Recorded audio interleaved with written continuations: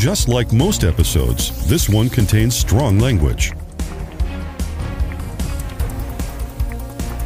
The views and opinions expressed on this podcast are those of the host and guests and in no way represent the state of Oklahoma, the Oklahoma Historical Society, or the Oklahoma State Historic Preservation Office.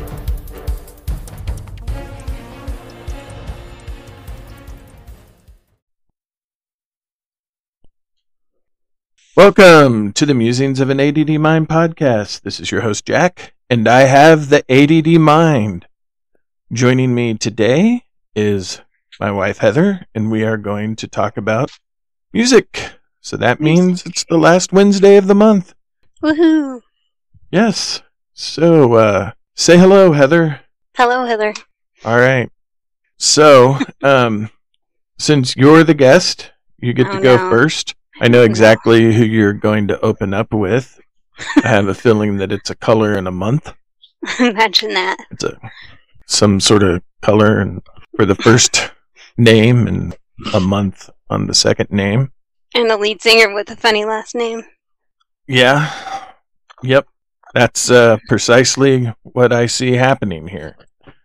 So, Sorry. Go ahead and take her away. Okay, so my most favorite, and as you mentioned, shockingly you knew, is about Blue October. And, I mean, I don't know what else to say. I mean, they're just freaking awesome. I first saw Blue October in 2009. We were in Tulsa, and I was actually working, and I got to have a press pass, so, I'm behind the in between where the crowd is and where the stage is, to take pictures. That's what I was there for. And I'm listening to these people, and I'm like, God, they're freaking awesome. I don't know who these guys are, but they're freaking awesome. And that kind of just did it. Like, I don't know, I was just swept in. And anybody who is a Blue October fan probably will say the same thing. You're just kind of sucked in. But they're one of those bands that nobody really knows anything about them, but then their fans, the people who do know them, are like all in. And people in the music industry are fans of them as well. True, that's true. But I'm just saying, it's like when I mention them to anybody, they're like, okay, people don't, they have no idea who I'm talking about. There's a few, but not many. They're kind of obscure, but they're freaking awesome. It's rock. If anybody doesn't know that, it's rock. And some stuff is even on the radio, so I mean, they're not like nobody or anything. They have 10 albums, so I mean, they're not nobody, but they got together like young, like 1995, I think, something like that. And it's Justin Furstenfeld, it's the lead singer, and Gesundheit. And it's with his brother and then a couple of other guys, but and so I mean, he's my age roughly, a couple of years younger, I think, but so 95, he was still a teenager, or maybe right at 20, but anyway, pretty young. And then, so I mean, they were together several years, before I knew anything about them, but that's been, 11 years now, 12 years almost since I've known them, and I've been a fan big time since then. But they're the kind of band that, like, the writing, the lyrics are deep. Yes. And as you know, and if you kind of, I don't know how to say, if you were to go through all of them, which is insane, but if you were to go through it chronologically, you could totally map out Justin's like mind and where he was in these moments, because he's always had issues with some mental issues, depression and anxiety and things like that. And then he had massive drug problem for many years. And then he got sober about 9-ish years ago, something like that. So you can see where he was really, really, like, it was dark. And which, those are really cool songs. Yeah. But, a lot of people write some pretty cool crap in their darkest hours. Exactly. But then you can also see where he started coming out of it. Yeah, he did go through rehab. He did go through actually time in a mental ward. I mean, he got pretty deep. Yeah, that's where, sorry to interrupt. No, you're fine. It's cool that he went through that and he actually got out and was able to remain clean because, Mhm. as we all know, in the music industry, there have been so many Right. lead singers that weren't able to do that and, Yeah. died. Very much so. Yeah, a lot. Was it Lane Staley from Alice in Chains, Jim Morrison, Jimi Hendrix, the lead singer of Stone Temple Pilots, Scott Mhm. Weiland, however you say his name. And Wasn't Sublime? What's his face? He went through. Sublime's lead singer. Yeah, I mean, there's a lot, obviously. Well, heck, there was, just tons of them, and it's cool that he was able to come through it Mm-hmm. and Well, be and happy. actually have. That's funny. There's a song called "I Hope You're Happy." Anyway, but one of my most favorite, probably my most favorite line of all of their songs is "Everybody owns a scar to show us how we got this far." Mm-hmm. And to me, that's like everybody can relate to that. Whether That's regardless of what it is, everybody can relate to that. We all have scars, whether they're physical or mental or emotional or whatever. Mm-hmm. Everybody can relate, and then, but that's to me what that speaks to me about is that you need to own where you've been and own your hardships and where you've come from, Mm-hmm. and what you've come out of, and how far you've gotten. And I don't know, that's just something that's always spoken to me. And I'm going to quote another one. Okay. I guess that's what we're doing here. But one of my most favorite songs, and actually Justin's most favorite song, is when he did finally kind of come out of it and start writing again. This is the song "Fear." Mm-hmm. And it says, "Today, I don't have to fall apart. I don't have to be afraid. I don't have to let the damage consume me. My shadow see through me." And then it's like, then the line is, "Fear in itself will use you up and break you down like you were never enough." Wow. But then it ends with, "I used to fall, now I get back up." Wow. And that to see, I mean, it was freaking deep. Mm-hmm. But that's what I mean. Everybody can relate to that, pretty much. That's true. We all fall apart. We all feel like that we're at the bottom or whatever and can't get back up. But I don't know, it's encouraging. There was actually an album after all of that where, if you know anything about Blue October, there's a lot of dark stuff, like I said, some pretty crazy stuff. And then he decided, with that next album after everything, he said, no more feeling sorry for Justin, no more feeling sad, no more negative stuff. And he determined all of the songs and everything on that next album were going to be uplifting and happy. And I know a lot of fans at that time were pretty pissed off too about that, because they nobody wants your lead singer to all of a sudden be happy. That would be horrible. Right, but it does change your writing. I mean, obviously, right. But something he's mentioned and all that too, because people have brought it up to him, and he's like, I still have shit that happens. I'm still have stuff where I have bad days or whatever, and it's just your music and your lyrics and everything are going to change with you. I mean, you can't always write the same, and I never understand why people get stuck on that, where, they've changed and they're not the same. And, well, right. No, and neither are you, so embrace that. Well, yeah, you shouldn't be the same person you were 10, 15, 20 years ago. Life should change you up a bit. Exactly. And that's kind of, to me, that's what it's all about. And I know, like with Blue October, I'm on different fan pages and stuff, because, yes, I'm like that. And so many people, and I mean so many people, are on there saying that they saved their life, basically, like for real. Right. That they were in a bad place and this and that and whatever. And I mean, me, myself, because, my situation with work, I'm sometimes not happy to be there. And I'll put on, music in my ear and just have it going. And it just kind of gives me a boost, keeps you going. Yeah. Which is why when you went and saw him in September, you flashed him your boobies. I did not. You were on the front row. And well, that's true, but I definitely did not flash anybody. And you're so silly. Your sister was quite shocked. Whatever. But see, that's what's funny is that I got to see them at the stage in 2009, obviously, taking pictures. And then whenever they were here in September, they were going to be here last March. Right. But then the world happened. The world stopped. Yes. And although I was disappointed, I mean, duh, I get it.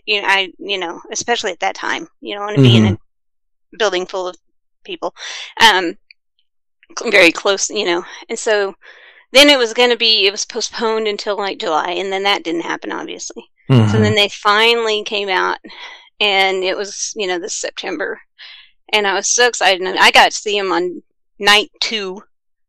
They had just started their tour, so I got them fresh, and then your dumb butt got sick and didn't get to go, so I took my sister, and she didn't know anything about him, but she had fun. It was really fun. It's fun bringing somebody who has no idea what they're getting into. Yeah, it was not. I wasn't sick with COVID, people. No, he was just had some kind of crud, but yeah, he was actually. Didn't you get tested at the time? I mean, I did get tested. Not, yes, it just turned out to be just whatever regular flu, and of course, it was 3 weeks before I was supposed to get my flu shot. Naturally. But anyway, so I finally got to go, and yeah, I'm a crazy person. I had scheduled off early that day, and I went out there, and I was the 7th person in line. The Tower Theater in Oklahoma City was an old one theater, little bitty movie house, back in the 50s and all of that. And sometime in the 80s, it closed down, and there were a group of people that did some historic preservation, and they saved the whole building that it's in, and that the Tower Theater was part of it, and they rehabbed it, and they've turned it into a concert venue, but they can also lower a screen, and you can rent it and show movies. Yeah, and it's a great little place, actually. But when you have a concert, it's first come, first wherever.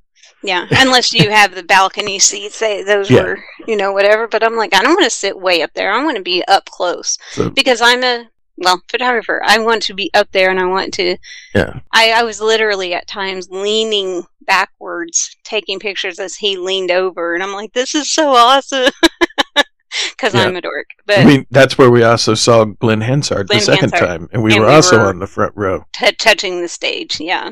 I don't know, that's the way to do it, man. I loved it. But anyway, it was... And they limited how many people were there, too, so it wasn't as tightly packed. Right. And you either had to show your card or have a negative test to get in. So, I mean, they did what they could. But anyway, I mean, they're freaking awesome, and they're my favorite, and I mean, I don't know what else to say, really. Just, I would highly recommend them to people who like deep lyrics and cool music and different stuff. I don't know. And if you gotta not mind cussing, so there's definitely some curse words in a lot of his songs, but it's just how it is. That happens. That definitely happens. I'm not sure what else to say about them. Okay, I was expecting more of a doctoral thesis. Well, I mean, there's plenty more to say. I just type comment. So, I mean, I will likely get a tattoo at some point. That is in my future plan. That says "Get Back Up" on it. I just can't imagine liking something enough to get a tattoo of it. Says the man with, 6? Well, no, I'm not talking tattoos. Tattoos are fine. I just mean being a fan of something so much that you're willing to put that on your body. I just can't imagine that kind of... Says the man with Yoda on his arm. Yeah. You dork. I mean, mine would just be words. Just get back up. Mm-hmm. And I know that's a common Blue October fan one, but, it means something different to, I think, everybody. Right. It's a personal thing, and that's what he likes about his fans and everything, too, is he won't necessarily explain, and I know a lot of artists do this, they won't necessarily explain exactly where they came up with the song or how or what it means to them, because they want you to follow what it means to you. Yeah, well, that's the cool thing about music. You can take a song and play it for 500 people, and there will be 400 different meanings, because there will be some people that it means sort of the same. Yeah, but I mean, based on your own experiences and what you've been through and things, where you've come from, it's going to mean something different. Yeah. But that's what's cool about just music. I mean, lyrics. Mm-hmm. But, yeah, so there you go. That's really all I have to say at this point. I mean, if I were talking to someone who was also in-depth Blue October fan, we could go on and on and on. Right. But it's kind of an introductory, hey, you should listen to them. This is what I think about them. Here are some lyrics that mean something to me, you know? Right, right.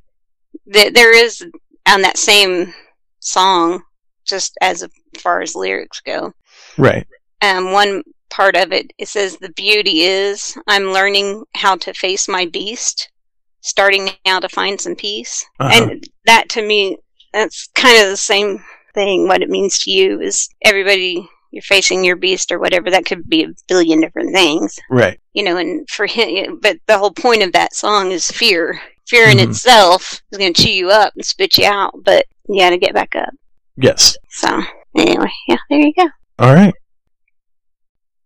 Okay, well, I guess since you're done, I'm going to talk about the soundtrack to The Little Mermaid. That's awesome. No, that's not true. I would totally be in on that, though. But I do actually like that soundtrack and did have the CD for it. It's a fantastic soundtrack. I know. I know.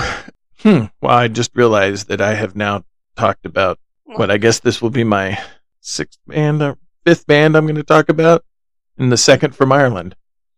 Oh, I can guess. That would be a little band that has only been around for 40 years called U2. U2? Yeah, exactly. Actually, U2, the band, is the reason why Heather and I don't ever say I love you too. We always say I love you as well. Mm-hmm. Because we're both smartasses. That's true. And back when we were dating, one of us would go, I love you too, and the other one would always go, too. Oh, I love them. They're awesome. I do too. This is one of my favorite songs. Have you heard that? And so we finally agreed to say I love you also.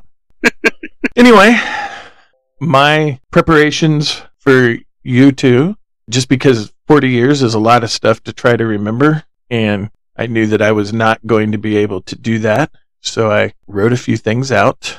By a few things, it's like a 47,000 word document. But anyway, this is information that I got from U2.com, which is the band's official website. So I am going to assume that it is probably pretty accurate and correct. Probably. So here goes. And I quote, "It all began in 1976 when Larry Mullen penned a Musicians Wanted ad to the notice board at Dublin's Temple Mount School. Drummers seeking musicians to form band." So on Saturday, September 25th, 1976, this odd group of people convened in his kitchen, and that's where it started. Oh my gosh, I was 2. Right? The four teenagers, who initially called themselves Feedback, rehearsed in Larry's Dublin kitchen. Obviously, Bono was on vocals, The Edge was on guitar, and Adam Clayton and Larry making up the rhythm section of bass and drums. I've always found it cool that The Edge's parents named him that. Okay. Anyway, I just felt that was forward thinking. Mm-hmm. They were inspired by punk, but insulated from the standoffish cool by the Irish Sea. So then Feedback became The Hype, and then The Hype became U2. When did it become U2? It didn't say the exact year that happened, but they released just like a single in 1978, I think it said. Oh, okay. So it was at least by 1978 that had happened. That's pretty quickly name change there. Yeah, and they quickly earned a local reputation for their passion and their performances, which I totally get. Yeah. And then they were signed by a record label, Island Records, I believe, and then they started putting out some music. Their first studio album was called Boy, and it came out October 20th, 1980. And then the following year, October 12th, of 1981, October came out. February 28th, 1983, War came out. October 1st of 1984, The Unforgettable Fire came out. They have released a lot of albums in October. And The Unforgettable Fire and War is where they really started gaining speed, having a more radio airplay. Unforgettable Fire, I believe, is where Pride in the Name of Love is on. And then The Joshua Tree came out March 9th, 1987, and that is when U2 exploded into stardom. That was a huge year for them. You could not go very long on MTV without U2 being played. Yeah. And the radio, the same thing. But it's understandable. It was some amazing, amazing music. And then they followed that up. Real quick, Joshua Tree's Where the Streets Have No Name, Bullet the Blue Sky. That's the album that those are on. And they followed that up with Rattle and Hum, which came out October 10th, 1988. And Rattle and Hum is weird. It's sort of a studio live kind of thing. Mm-hmm. But it's awesome. They did a song with B.B. King, When Love Comes to Town. And if you're a musician and you get to record with B.B. King, that's probably a bucket list thing for you. Yeah. So then they waited a little bit. The next album didn't come out until November 18th, 1991. And it was almost completely different from every other album before that, how it sounded. Mm-hmm. Before that, all of the albums sort of sounded similar. And Achtung Baby was completely different. Definitely different. But awesome. Yeah. Achtung Baby has one. The Fly. Oh my gosh. There's not a bad song on that. No. He's Gonna Ride Your Wild Horses. No, the whole so thing. many. Yeah. But it's different. It's very different than it had been. Yeah. It was fantastic. I love Achtung Baby. Still and that listening. was followed up by Zooropa, which came out Another March weird 3rd. I'm sorry. Zooropa came out July 5th, 1993, and it has a song that The Edge sort of sing raps. Yeah, it is kind of odd. I Happen at Lemon. I believe, is it Lemon? Yeah. Mm-hmm. I love Zooropa. My favorite song actually on Zooropa is the song called Zooropa. And it never got radio airplay. And then that was followed by Pop, which came out March 3rd, 1997.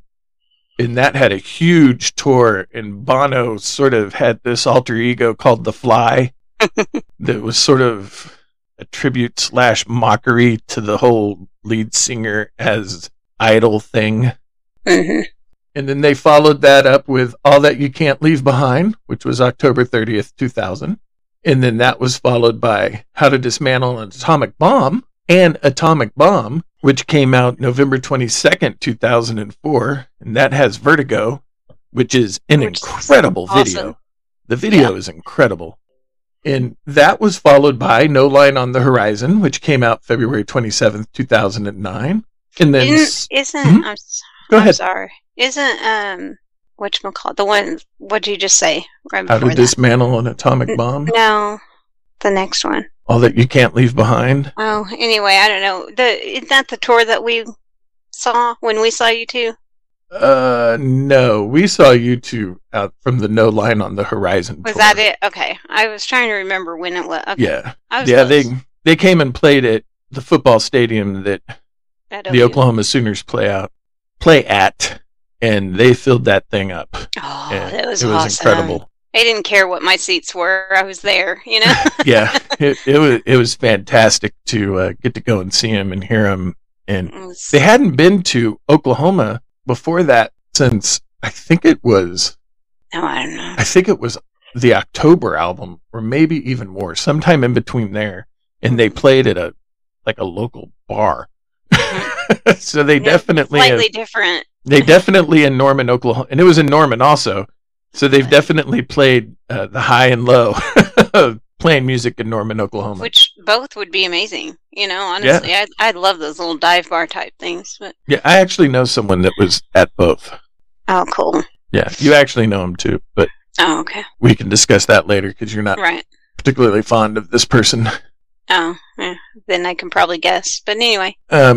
Anyway, then after that, they took a slight break. I think it was during that time when Bono broke his hand and Mhm. It did quite a bit of damage, and he had several surgeries. But anyway, in 2004, September 9th, they released Songs of Innocence. And then December 1st, 2017, they released Songs of Experience. And also, November 21st, 1983, they released a live album, Under a Blood Red Sky, which I believe was recorded at Red Rocks in Colorado. Mhm.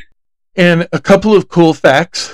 Every album but Songs of Innocence, which reached silver, Songs of Experience, which reached gold, but every other album has reached platinum, which is a pretty impressive feat to have that many albums that are platinum. No kidding.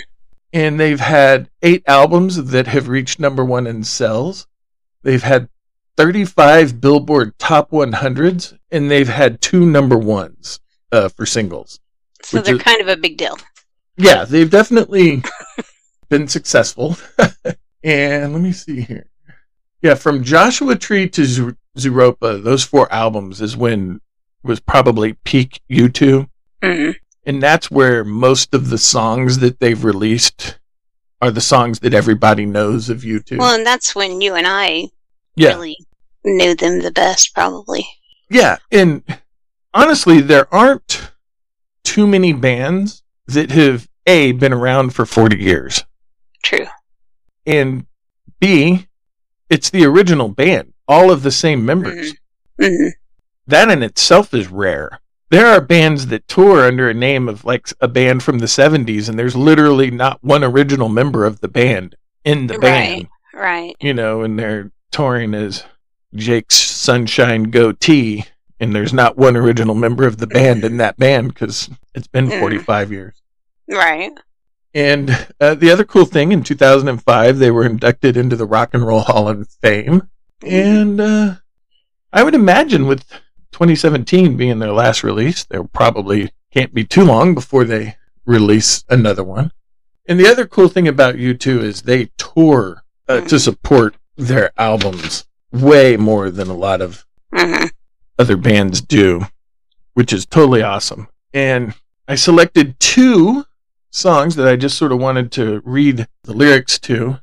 One of them is One from Achtung Baby, which is a pretty deep song. Yeah. I would say. Yeah. And it starts out and it's, is it getting better or do you feel the same? Will it make it easier on you? You've got someone to blame. You say one love, one life. It's one need in the night. One love. Get to share it. It leaves you darling if you don't care for it. That's pretty deep. And then the next line, the song's obviously about a couple that's going through some things. The next line is, did I disappoint you or leave a bad taste in your mouth? You act like you never had love and you want me to go without. Well, it's too late tonight to drag the past out into the light. We're one, but we're not the same. We get to carry each other. And then he sings One a whole bunch of time for the chorus. And then it goes into, have you come here for forgiveness? Have you come to raise the dead? Have you come here to play Jesus to the lepers in your head? Well, did I ask too much? More than a lot. You gave me nothing. Now it's all I got. We're one, but we're not the same. See, we hurt each other, then we do it again. You say love is a temple. Love is a higher law. Love is a temple. Love is a higher law. You ask me to enter, but then you make me crawl. And I can't keep holding on to what you got, because all you got is hurt. And then it moves into one love, one blood, one life. You got to do what you should. One life with each other. Sisters and my brothers. One life, but we're not the same. We get to carry each other. One. One love, one life. But that is just such a perfect set of lyrics for people that, or for a couple that, I mean, I guess it could be people that obviously love each other and they've been around each other for a long time, but apparently they were having a rough patch. Yeah, it's such a good song. Yeah. And one of the cool thing is, Bono and his wife, they've been married a long time. Mm-hmm. I don't know. I've just always got the feeling that either Bono or someone close to him was going through some issues in a relationship, and he used pinned it. one. Yeah. Right. Created an incredible song. But I mean, that's what it's all about, is using real, experiences. Yeah, yeah. And the next song is one that I mentioned earlier, Zooropa. And Zooropa's... Sorry, go ahead. Why are you laughing? No, just go ahead. Why? I love that song. I do too. Then why were you laughing? I don't understand. Now I'm sad. Because the lyrics. Okay. So anyway, Zooropa's cool. It sort of talks about, and this was back in the 90s. It's even more so now. This song is probably even more fitting in today's world than it was when Bono penned it. It has this really, really long sort of musical opening that starts out low, it gets up, and as the volume is going up, you just hear, "What do you want? What do you want?" sort of repeated over and over. And then it starts out with a wee bit of German. That's what I was laughing about. And I'm going to butcher this. That's why I was laughing. I don't speak German. And at this point, I have said it wrong for so long. And this is why I was laughing. I already knew what was coming. And I've known you for a few minutes. And so this is how it's going to come out. Zooropa. Vorsprung durch Technik. Fortunately, that's it. And then Zooropa, be all that you can be. Be a winner. Eat to get slimmer. That's definitely today's world. Zooropa, bluer kind of white. Zooropa could be yours tonight. We're mild and green and squeaky clean, which is also sort of the world of advertising on how they advertise things to you. And then it goes into music and it repeats the "what do you want?" And then the next line is Zooropa, better by design.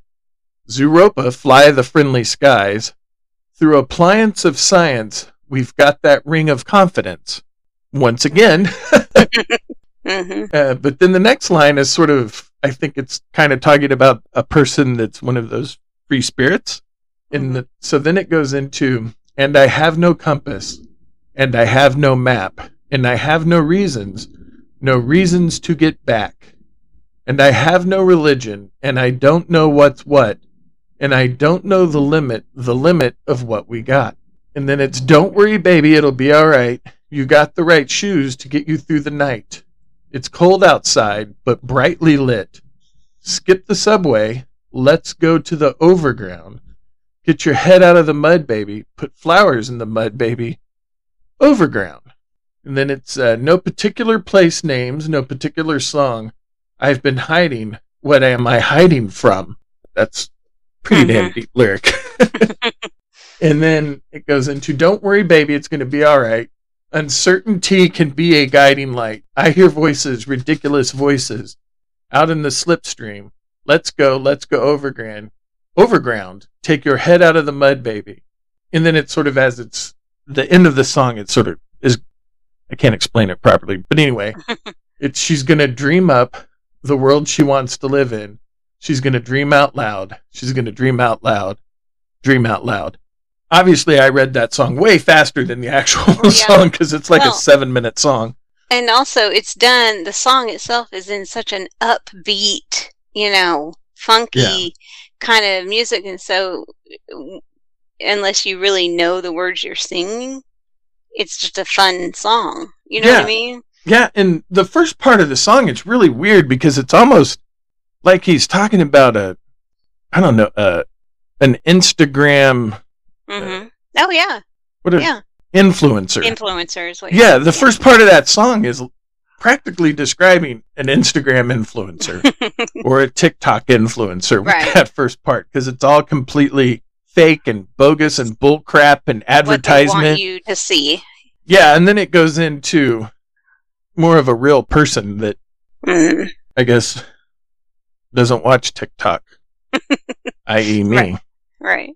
But I'm not that much of a free spirit. But I've just always loved that song. It's not a song that, I don't even think it was released on the radio, but it just sort of always spoke to me. And then I realized that it has a lot of meaning for today. Yeah, it does. Yeah. Yeah. It's pretty cool. Yeah, I love U2. And right? Me too. Right? And I am even able to watch what is perhaps the funniest South Park episode of all time. That includes Bono. God dang it, Jack. Shit. Damn it. And the reason that Bono can do such great things, because Bono has done more, he has done a crap ton for Africa. Right? He's got a lot of countries to forgive debt to African countries, which is really good for them. Oh, yeah. For the African countries. And he's done a lot for charity to get AIDS medication to Africa. And that's what I like. I think people who have money and power and everything like that should do something, like that kind of thing with it. And back to the South Park episode, the reason that Bono can do such great things and help so many people, but still be crappy, is because he's a piece of shit. In the movie or in the episode. If people aren't South Park watchers or fans or whatever, don't get it. Yeah, they're saying he's a literal piece of shit. So it's a funny episode. It is funny, I have to admit. It speaks largely to the 14-year-old boy that still lives inside of me. Yes, because it's shit humor. Yes, but it's funny. I mean, it is funny. And I'll admit that. I don't know if my sister knows this, but when how old is John? 11? 11. Yeah, when he came to stay with me about 2 months ago, we watched that episode. Oh, we didn't really watch the whole episode, though. No, we did watch the whole episode. Did you? Oh, I thought it was just we did. It's because there were no commercials, so it went faster. Oh, okay. Gotcha. But, that's what uncles do. He can handle that. That's... Right. But anyway, back to actual U2. If you've, at this point, never listened to U2, how? Where have you been the last 40 years? Where have you been? Literally, you're under a rock, because there's no way. But anyway, give them a listen. And, oh, God. Heather, speaking of listening. Oh, God. I think everybody should listen to this ad. Here's an ad.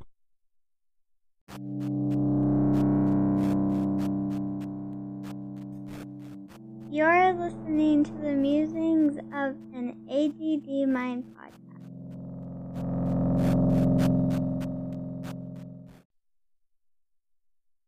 All right, we're back. I hope you enjoyed those ads. Or ad, in the case of my little tiny podcast, which only has the one. But anyway, I hope you enjoyed it. And now I'm going to toss it back over to Heather, and she's going to talk about her second band. Okay. So my second band will again shock you, I'm sure, Jack.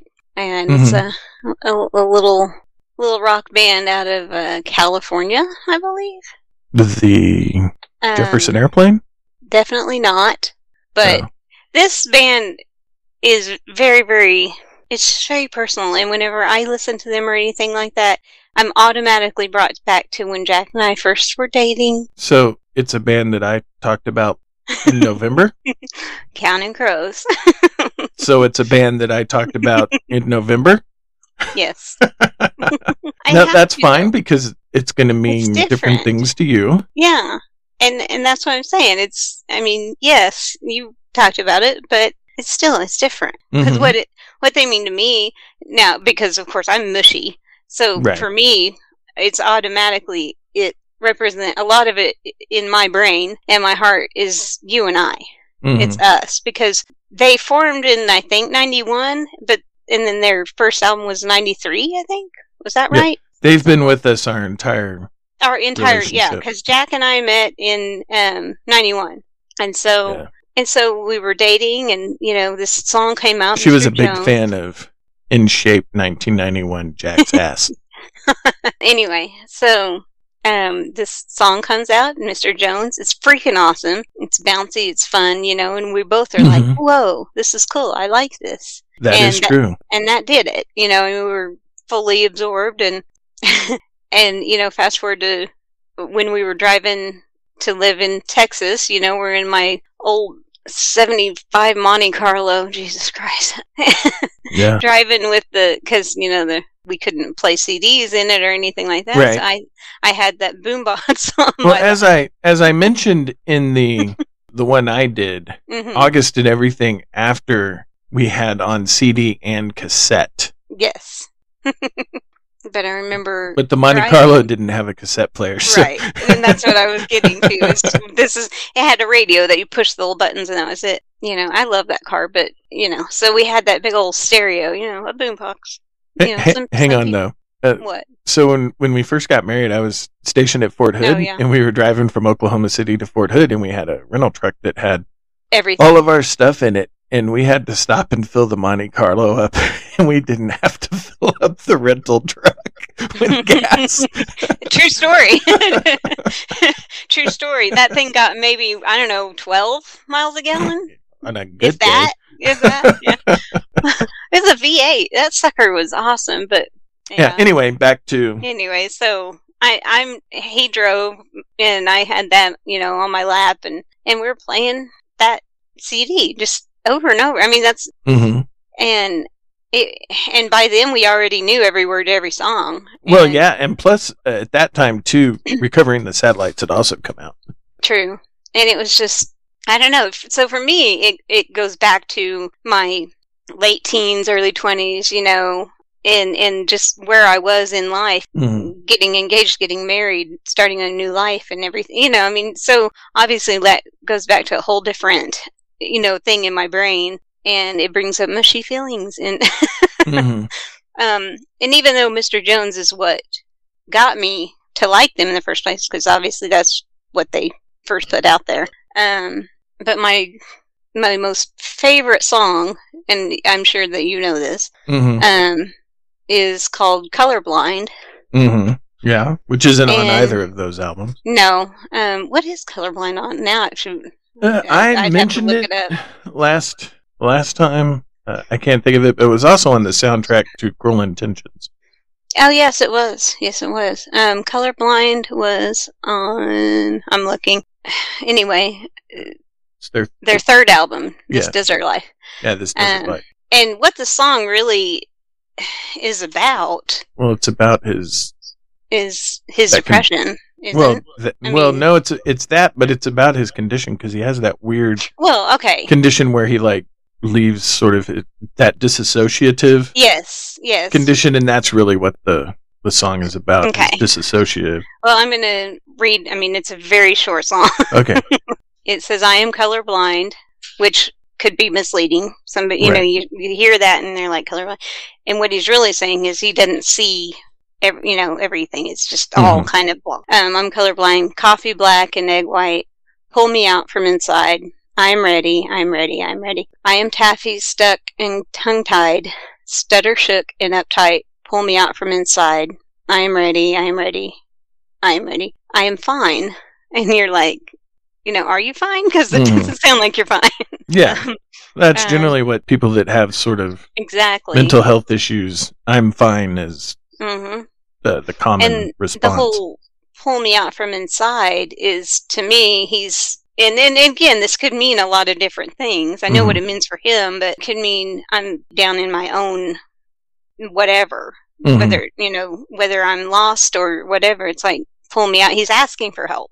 Right. And so then the next is, I am covered in skin. No one gets to come in. Pull me out from inside. I am folded and unfolded and unfolding. I am colorblind. Coffee black and egg white. Pull me out from inside. I'm ready. And then it ends in with, I am fine. I am fine. And he's saying it over and over. And I'm just like, rattling it off like that doesn't give the depth of the song, obviously, because it's slow, it's melodic, it's sad it's also one of the few songs that, well, I guess not few, but when they play it live, it's pretty much the studio version, and it's really cool because it's just sort of Adam at a piano with a spotlight on him. And honestly, I don't even remember if the rest of the band was playing, because you're so focused on Adam. So I don't remember. Okay, see, obviously you do. And we got to see, as everybody knows, we got to see Counting Crows a few years back. And I was like so excited. And honestly, probably more excited. Huh? You were very excited. Probably more excited than Blue October, to be honest with you. I mean, like, I was just... we had a longer relationship with Counting Crows. And, I mean, it was just, it was driving... I mean, I'm excited just talking about it. And it was at the Zoo Amphitheater, for anybody who... It's an outside amphitheater. Seeing the last two music, right? Because we explained the Zoo Amphitheater. Okay. And I'm there, and it's just exciting just to be there and everything. But when he's playing Colorblind, and again, it's slow, melodic, it's deep, it's sad sounding, it's I don't know how to describe it, and it is. It's him with a piano and a spotlight, and it's dark, so all you see is that. Mm-hmm. And he starts playing, and Jack can tell you this. He looks over, and I'm crying. Yeah, and you did that on multiple. And it's not many, people, not many bands and songs that will just make, and I cry easily anyway, but. That's also true. But for songs or a band, to get to me like that, I don't just fall apart like that. But yeah, there were several times, and that one in particular, that one just gets me every time. I don't know, it's deep and it's sad, and it makes me want to give him a hug. You know what I mean? Mm-hmm. Yeah, and you also that's how I am. I want to. The tears started flowing for Holiday in Spain. Yes. Oh my gosh. Yes. There's another one. I noticed that when they played Holiday in Spain, you were not the only female that was crying. A large portion of them in the crowd were. Really? Yeah. I didn't realize that. I think a lot of lady folk like that song. Which is funny, because that was another one that I was going to talk about. Oh, well, sorry to interrupt. I guess that was a perfect segue. Perfect segue. Yeah, my segues are getting much better as I do top this. Top notch. So, good lead in. Holiday in Spain. Again, is kind of a slow, sweet sounding song. I like to try to describe a little bit. It's weird when you're just listening to words and just reading off lyrics. Right. Unfortunately, we don't want to get copyrighted. We can't, right.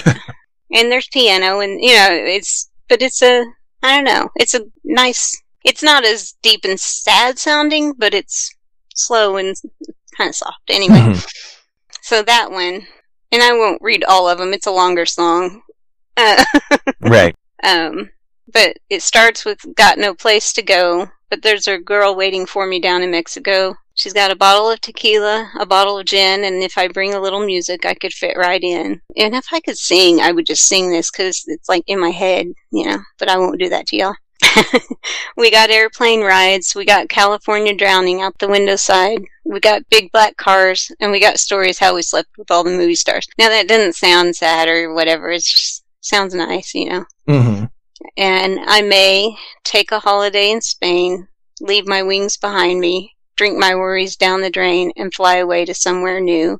And that's where it's just like, oh, I think everybody's wanted to, at some point, drink their sorrows away and fly away to somewhere new. I just like it how, it starts out with, it sounds like a bunch of fun, Got no place to go, da-da-da, we got big black cars, and then he kind of talks about drink my worries down the drain and fly away to someone new. And of course, here's the next part is the part we always kind of giggle at. Okay. But it says, hop on my choo-choo. I'll be your engine driver in a bunny suit. And if you dress me up in pink and white, we may be just a little fuzzy about it later tonight. And I don't know. It just always makes me giggle. I like that part. It always makes me think of Ralphie from A Christmas Story. As an adult. But and he ended up with a furry kink. Yeah, oh God, anyway. I will continue. Your damn ADD. It goes on. Sorry, y'all. She's my angel. She's a little better than the one that used to be with me, because she liked to scream at me. Man, it's a miracle that she's not living up in a tree. I don't know. It's just kind of funny. Yeah. So, take a holiday in Spain. And it just goes on. The ending of it, where it kind of closes is it says, oh, well, Happy New Year's, baby. We could probably fix it if we clean it up all day. Or we could simply pack our bags and catch a plane to Barcelona because this city's a drag. The holiday in Spain, and fly away to somewhere new and all that stuff. And I don't know. And it doesn't sound like a song you would cry to. Yeah. But apparently it makes... turns on the waterworks. But when you listen to it, and when you listen to Adam Duritz, when you listen to him singing it, it's, I don't know. He puts a lot of emotion into it. And obviously we like singers who put a lot of emotion in it. That goes back to back. It seems to be a thread. Blue October. This is something I did forget. I'm doing ADD. Wow. Is that what that's like? With Blue October, Justin. Mm-hmm. And as I've shown you live stuff, that dude. Yeah. You can almost see the emotion like coming out of his pores. It's like he puts everything. Him and Glenn Hansard are both like that. Yeah, and that's the other. I was going to say Glenn Hansard too. Those are people that when you see certain people live, you feel, and that's what this comes to. You feel him. Yeah. Like the depth of it, and it makes you kind of feel sad because you're like. He's saying happy things, but then he's like, yeah, but I kind of just want to go away. Mm-hmm. I don't know. But yeah, there were a lot of people, I guess, crying. I remember you looking over at me several times, like catching me if I'm crying. I'm like, yes, I'm crying. I don't care. But one of my favorite shirts that I have that you got for me years ago was a Counting Crows lyric, this says, pull me out from inside. Of course, when other people one ever gets it. Read that, they don't understand. They think it's weird, but but that's okay. I don't know, and it's cool because like our kids like Counting Crows too. That is true. Namely, because as I have stated before, when we were in the car, we listened to a lot. driving somewhere, which we've made lots of trips to Indiana from Oklahoma, and that's a fairly long drive, and we listened to our music. Not their music. Well, but at the same time, we got cool kids. Well, yeah. We have cool kids. Shut up. They're not like. They liked stuff that we didn't like, but like when that damn wub wub wub music happened. But for the most part, I believe that's called dubstep. I know, but I call it wub wub wub. That's still a thing, right? I don't know. I don't listen to pop stations anymore. But I'm just saying that they actually pretty much liked a lot of what we liked. And yeah, the brainwashing worked. It worked.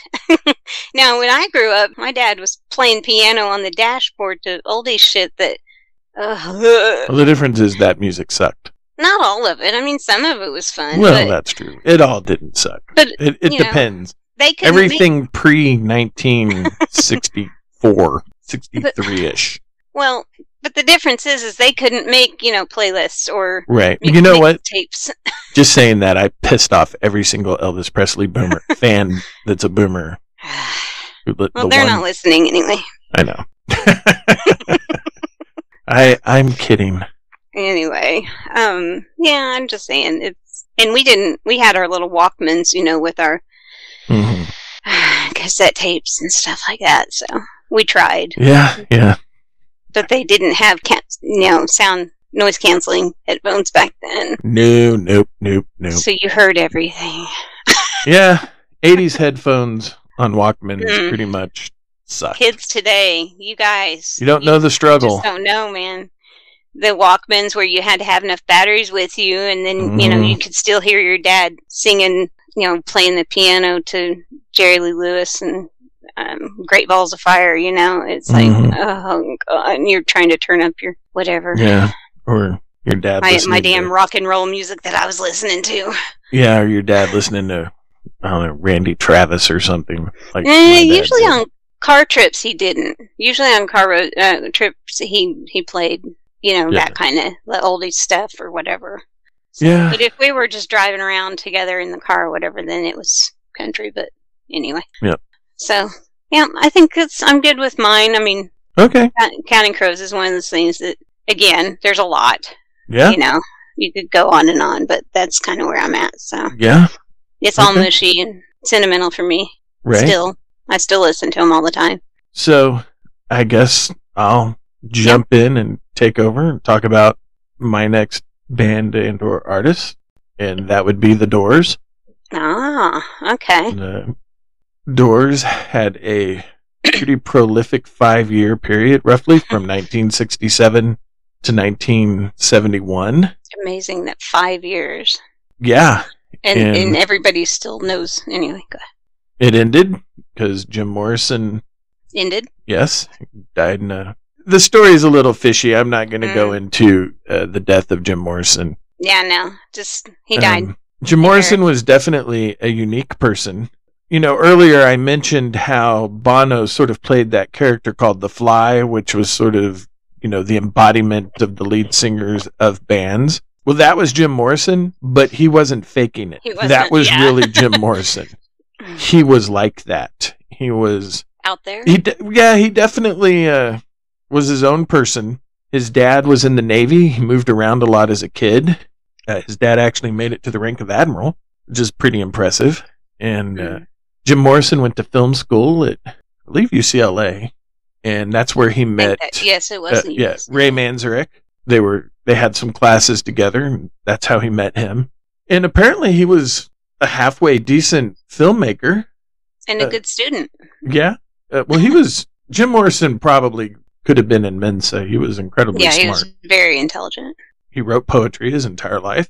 And after he, I guess, was done with UCLA, he had a friend that I guess had a sort of 2-story building, and the top of the roof was a flat roof. And that's where Jim lived, on the roof.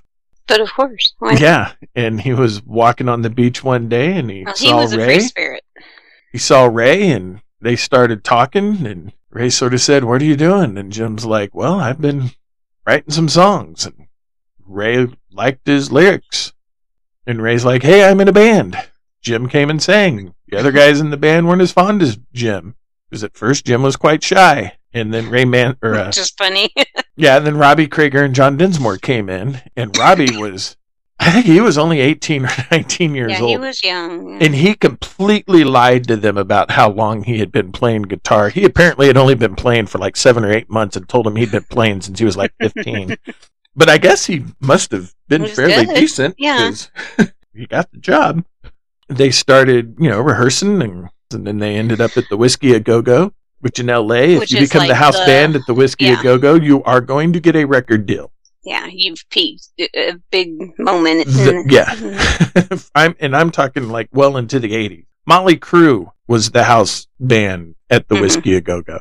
So that is pretty cool. And Jim was still sort of his own fellow. He apparently went to I guess it was a bar or cafe or something, and he was barefoot because he didn't own any shoes. And the guy was like, "Hey, you got to have shoes to come in here." And Jim came back, and he just had on one shoe. And the guy was like, "What?" And Jim's like, "Hey, you just said I need to be wearing a shoe. You didn't say it plural." And the guy was like, "You got me on a technicality." But that's just sort of the person Jim was. And initially, when they would play live, because Jim was so shy, he turned around and faced the band, because that's how they rehearsed. He never looked at the crowd, so they would be singing up on stage, and everybody just saw everybody was just looking at his back. And, they're like, "Dude, you're going to have to face the crowd." And obviously he got over that fear. And then they got signed by Elektra, and it was pretty much based off their performance of a song called The End, which is a rather long song that is well known for a Oedipal section in that song. It's a good song. Yeah, it's sort of, it has some other references in it as well, like when he's talking about "meet me at the back of a blue bus." Blue bus, yeah. Well, if you're a military brat, you know what the blue bus is. That's what military buses are, that take you around different parts on a military installation. They're all blue. It's some sort of reference to something military. I don't know exactly if it's somebody got drafted or whatever, but The End it's a long song. I'm gonna say it's like 12 minutes long. It's long. I don't know. Yeah. I'll let you go and listen to it so you can hear the Oedipal section for the first time yourself. Well, there's a cut version of it too. Well, no, you want to listen to but that. You want to listen to the whole, yeah. But that was on their first album, The Doors, and that's actually where their biggest hit, Light My Fire, came from, which ironically enough was written by Robbie, not Jim. Mm-hmm. The only line Jim came up with is, "And Our Love Becomes a Funeral Pyre," and "Break On Through to the Other Side" is on that. And of course, a gem that I find on there is "The Crystal Ship." I love that song. Yeah, it's a great song, "The Crystal Ship." Totally worth a listen. They followed that up with "Strange Days," because their contract that they signed with Elektra was 7 albums. So think about, they put out 7 albums in 5 years. Mm-hmm. That is difficult to do. Yeah, it's nuts. Now, one of them was a live album, so they technically put out 6, mm-hmm. which is still impressive for 5 years. Right. Strange Days has People Are Strange, which has been covered by a bunch of people in different bands. And then it has Strange Days and When the Music's Over, which is another long song. 5 to 1 is also on there, I believe. Mm-hmm. And then the third album is Waiting for the Sun. And now I'm drawing. Let's see. The fourth album is The Soft Parade, correct? And then Morrison Hotel came out. Mm-hmm. And then Absolutely Live, which is their live one. And then they followed that up with LA Woman.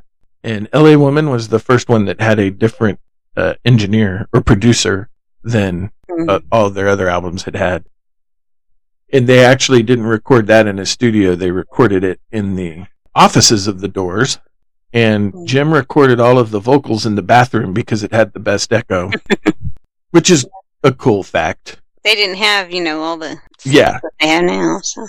And the last one has LA Woman on it, which has been played a ton, covered by Billy Idol as well. Mm-hmm. And then Riders on the Storm, which was one of the top 5 songs played throughout the 1970s, which is pretty impressive. And then Jim got into some legal problems in Miami. It depends on who you talk to. Some people say he exposed little Mr. Morrison, and other people are like, no, it was just he was holding his shirt in front of him, and he was saying, "Do you see it? Do you see it?" And he'd move it out of the way. So I don't know. It doesn't matter. Yeah, Jim Morrison was also the first musician to ever get arrested on stage. That was in New Haven, Connecticut. They did a big European tour with Jefferson Airplane, and Grace Slick, who was in Jefferson Airplane, is well known for her fondness of drugs. Mm-hmm. And she was impressed by the amount that Jim Morrison could do. Jeez. Yeah. And then they have several songs that are released on some compilation albums that never actually made it to the studio albums. Of course, now that's the great thing about streaming services is you can just go and find them. And then there's another song called Who Scared You, which is about a night of cocaine use. Also an excellent song, though. It is. It's very catchy. Yeah. And so, definitely give the Doors a try. Sometimes Jim's lyrics are a little sort of out there, but that's just Jim. He was a poet. I mean... Yeah. And he sort of viewed every song that he wrote as a poem. In 1971, Jim was living in Paris, but apparently he had stopped using drugs and he'd grown a big beard and put on some weight. But grew a big belly too, yeah. Yeah, he put on some weight and he was found dead in a bathtub. There's some questions on did he actually die taking a bath? Was he put there? No one's ever going to know. And the only person that was there with him was his common law wife, Pamela. Yeah. And she died in 1974. So you're not going to be able to ever get the truth and know what happened because all parties involved are not with us. No. And he's buried in Paris, and he's buried at a famous cemetery, and his tombstone. Where he's buried is a place where people go and visit all the time. And some guy that lived in, I don't know, somewhere behind the Iron Curtain carved a Jim Morrison bust, and then he snuck through the lines and put it there, and then it got stolen and I think they're on like the 5th bust at this point. And people write on it and Yeah. all kinds of stuff. Yeah, and the cemetery is full of graffiti that Mm-hmm. has Jim with arrows pointing on how to find him. Which is cool, but But not cool. but not cool at the same time, yeah. And the Doors have had a larger influence on general music than sort of non-music fans or people that are in the business. A lot of them count the Doors, especially in the 80s and the 90s, count the Doors as a major influence. Mm-hmm. And yeah. Understandable. And see, another band that sounds funny, but kind of, for me, is sentimental and makes my brain all mushy is because the first time that I met you, Jack, you were wearing a Doors t-shirt. Yeah, I was a big Doors fan in high school. And he was wearing it was like orange tie-dye looking kind of Doors t-shirt, and he had a whatchamacallit, that necklace on, that beaded necklace, and black jeans, and yes, and I remember, that's the very first time I saw you. Y'all thought I was joking when I said she liked my butt. That's my story, is he was walking in the door and I was walking out the door, and I turned to check out his butt. I mean, I'm being honest. And but as I turned and was checking out your butt, I looked up and your face was facing me as well, so you were checking out my butt, and we saw that each other were looking at each other, and we're like, oh shit. So true story. Yeah, but that's actually how I got to know the Doors, was through you. I'd only vaguely heard some stuff like my fire, or whatever, but I didn't know much about them at all. Yeah. So you opened a door, huh? I did. Yeah, that was a pretty good segue. Yeah. And speaking of open doors, no, I'm just kidding. You dork. That's pretty much all I got on the Doors. Definitely go to whatever your streaming service is and maybe give some of those songs I mentioned a try. I would almost recommend starting with The Crystal Ship, though. Yes, I agree. That's actually my favorite. It's a love song, but the last line makes you wonder. Right, but still my favorite. Yeah, so start out with The Crystal Ship if you want, my recommendation. So anyway. And I like Love Street too. But anyway. I guess we're going to go with your honorable mention, which is just a song that you like. It doesn't matter if you like anything else by that particular artist. It could be a one-hit wonder. It could be a no-hit wonder. Just a band that you like that's never, cracked the top 40. Well, any time frame. It's definitely not something. This isn't a song that I only like just this song. Okay. And I definitely like this artist. But it's completely different than anything we've talked about. Okay. So my honorable mention. Rubber Ducky by Ernie. Definitely not. Oh. Love that song. But no, my honorable mention is George Jones.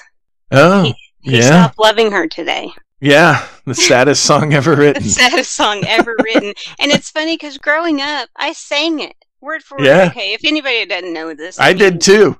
It hit me. Knows, I grew up full country. My dad was pure, just country, Yeah. And then, of course, oldies, as I mentioned. But so I grew up on George Jones, and as did I. Hank Sr. and Jr. and all of those, and so I sang along. I knew all the words because I had to. I mean, you can't help it when you hear it all the time. And then suddenly one day it hits you, like, oh shit, why he stopped loving her. Yeah, well, it was the same thing because it was early 80s when that song came out, and Dad played it when we were traveling because he was in the Air Force. Yeah, when we went to visit family, we would drive to Indiana. And that's a lot of, especially from Texas to Indiana. Yeah. It's a long drive from Oklahoma City, but from Abilene, Texas that's a big drive. To Terre Haute, Indiana is a big old drive.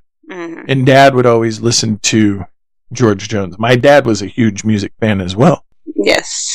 And a lot of times he would listen to George Jones as everybody was sort of supposed to be asleep in the car. And a lot of times I would fake that I was asleep Just to tell you how long ago this was, we would take some blankets and pillows and lay them on the floorboard, and my younger brother would sleep on the floorboard, and I would sleep on the seat, and my sister would sit in the front seat behind, or in between Mom and Dad. Yeah, because that's what we did. That's what you did. And that's what we did. So a lot of times I wasn't actually asleep. I was just faking being asleep, and I would look at stars. And Dad would play George Jones, and He Stopped Loving Her Today would frequently play. And so I knew it and sang it. And one time, I don't know, I was 15 or 16. I was 15 or 16, and we were going somewhere with Dad, and he was playing that. And then it just hit me, and I was like, holy shit, that dude croaked. Yeah, I was a teenager when it suddenly hit me too. Because I remember looking at my dad, and I was like, oh, and he kind of looked at me, and you know how my dad kind of had that weird smirk, you know. Yeah. And he smirked at me, and I was like, I just realized what this song was about. Yeah. And he just laughed at me, because of course he teased me, because, you know, to him it was like, duh. Well, when it happened to me, it was like a movie moment where all of a sudden my brain played back every time I was in the car singing that song to myself. And then a smack in your face. Oh and then it comes forward, and then the song reaches out, and George Jones punched me in the mouth. Yeah, well, I mean, it starts with "He said I'll love you till I die," and then so you're like, okay, and then you don't put the two together until they placed a wreath upon. You know, you're like, oh, that's why they placed a wreath upon his door. I never even thought about a wreath, what that meant. Yeah, I just thought it was like Christmas or something. I don't know. See? How funny, because a wreath to me was Christmas time. That's funny. And soon they'll carry him away. I mean, when you think about it, it's like, duh. I mean, it's very clear. Well, yeah, but when you're 7 or 8. But when you're a kid, it doesn't really, I don't know. You just think of, I don't know. I don't know what I thought. Because now that I know, I can't go back to unknowing. Right. And, it is the saddest song. But it is. Ever. Ever. But I love George Jones. And I was so sad when he died, too. But, little known story. Well, you know it. But my parents had tickets to George Jones and Hank Jr. In the 80s. And I think 83 or something like that. It was a long time ago. And so they showed up and everything, and it was George opening for... Or no, I'm sorry. It was Hank opening for George. And so Hank played, and Mom and Dad said, it was just awesome. It was amazing. And no-show Jones. No-showed.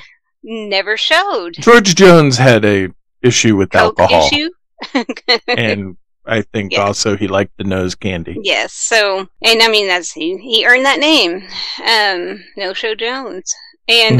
And which is funny because my mom had a t-shirt that they got from the concert that said, I saw the possum, and it has little possum feet on it, and it's like, but you didn't. Right, yeah. But Hank Jr. ended up just playing. He just kept on playing the entire show, the whole time. Yeah. His time, his set, and George Jones' set, because he never showed up. Yeah. And my dad said that was like the best concert he'd ever seen. And I was like, I can't imagine how worn out Hank Jr. was, but he did it. I mean, he did, yeah. What else are you going to do? Leave early? I mean, he figured they paid for it. I'm sure they paid a whole $10 back then, but right, but yeah. So anyway, Ticketmaster ruined everything. I know, right? Yeah. Our kids can't believe that, we used to go to $20 concerts. They're like, huh? Right. Yeah. Well, some people still do cheap concerts. Right. They're awesome artists. But anyway, so that was my honorable mention. I guess I've sort of had a hard time figuring out an honorable mention for this one. Mm-hmm. So I've just had a difficult time trying to figure out who I was going to pick or the song I was going to pick, because there are so many trapped in this old brain of mine. I didn't have mine picked out until right before. Yeah, so last time I went with Edie Brickell and the New Bohemians. So I thought I would continue that theme with a one-hit wonder, only this one is a one-hit wonder from the 90s, and that would be Lisa Loeb, Stay. Oh. You say. Uh-huh. That is a phenomenal song. It's really good. So she has got a lot of mileage out of that song, which is fine. More power to her. And to be honest with you, I never actually have tried to listen to any of her other songs. I don't. But I love Stay. Yeah. I have a streaming service. I should probably take my own advice and give some of her other music a listen. Mm-hmm. But yeah, Stay is a fantastic song. And sort of deals with confusion of, I guess, being young and in a relationship. Right. So it's a great song. Give her a listen.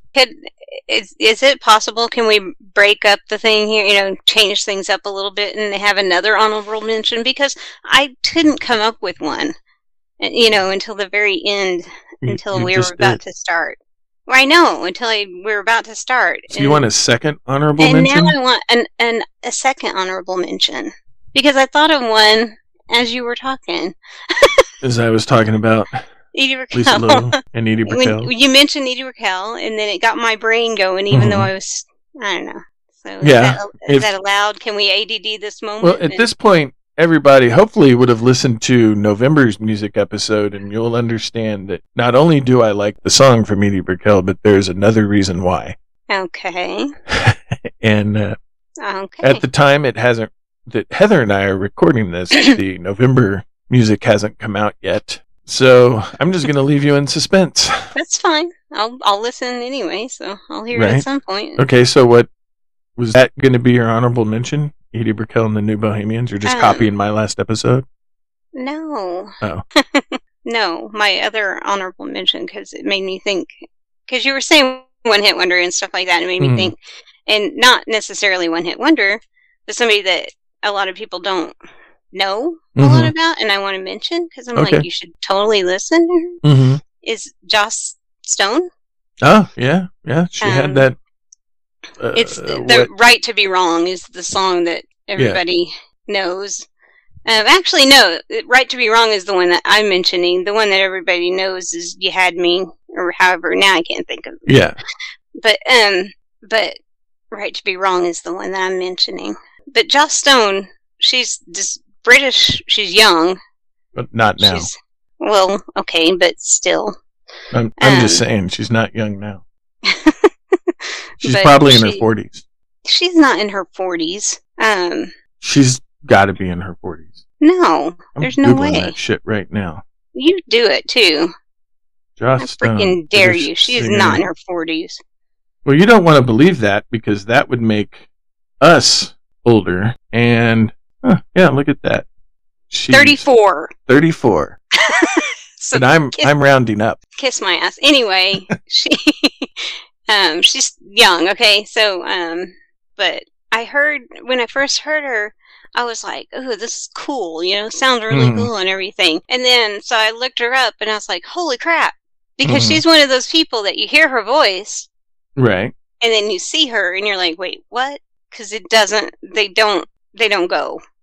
She's this young, really cute, blonde, white chick, and real like bohemian type style, real crunchy type style person. And then, but her voice sounds like she's some like Aretha Franklin type person. She sounds like she's got a very, very soulful voice. True, she does. Very soulful voice. And she's really good. Well, she grew up in a neighborhood, and that's what and going to church and everything like that, in a black church. And so that is what she knows. And so that's obviously an influence for her. But anyway, that's my honorable mention. All right. Well, I'm going to throw an honorable mention out there. And in the 80s, he went by Luke Skywalker, but I think Lucasfilm went after him, and now he's Uncle Luke. And that would be one of the deepest songs probably ever made. That would be 1987's We Want Some Kitty. I'm kidding, everybody.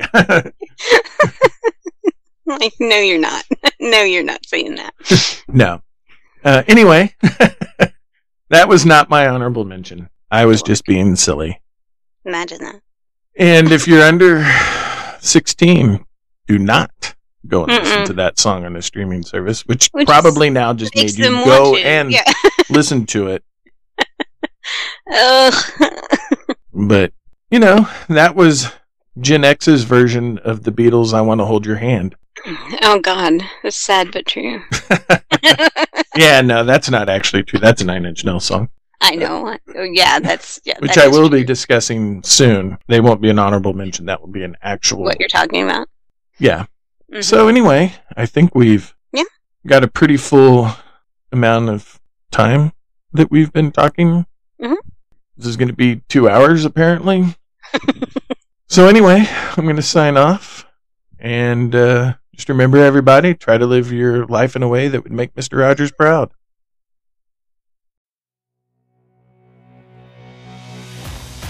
Thank you for listening to Musings of an ADD Mind. If you enjoyed this podcast, or even if you didn't, please hit the subscribe or follow button.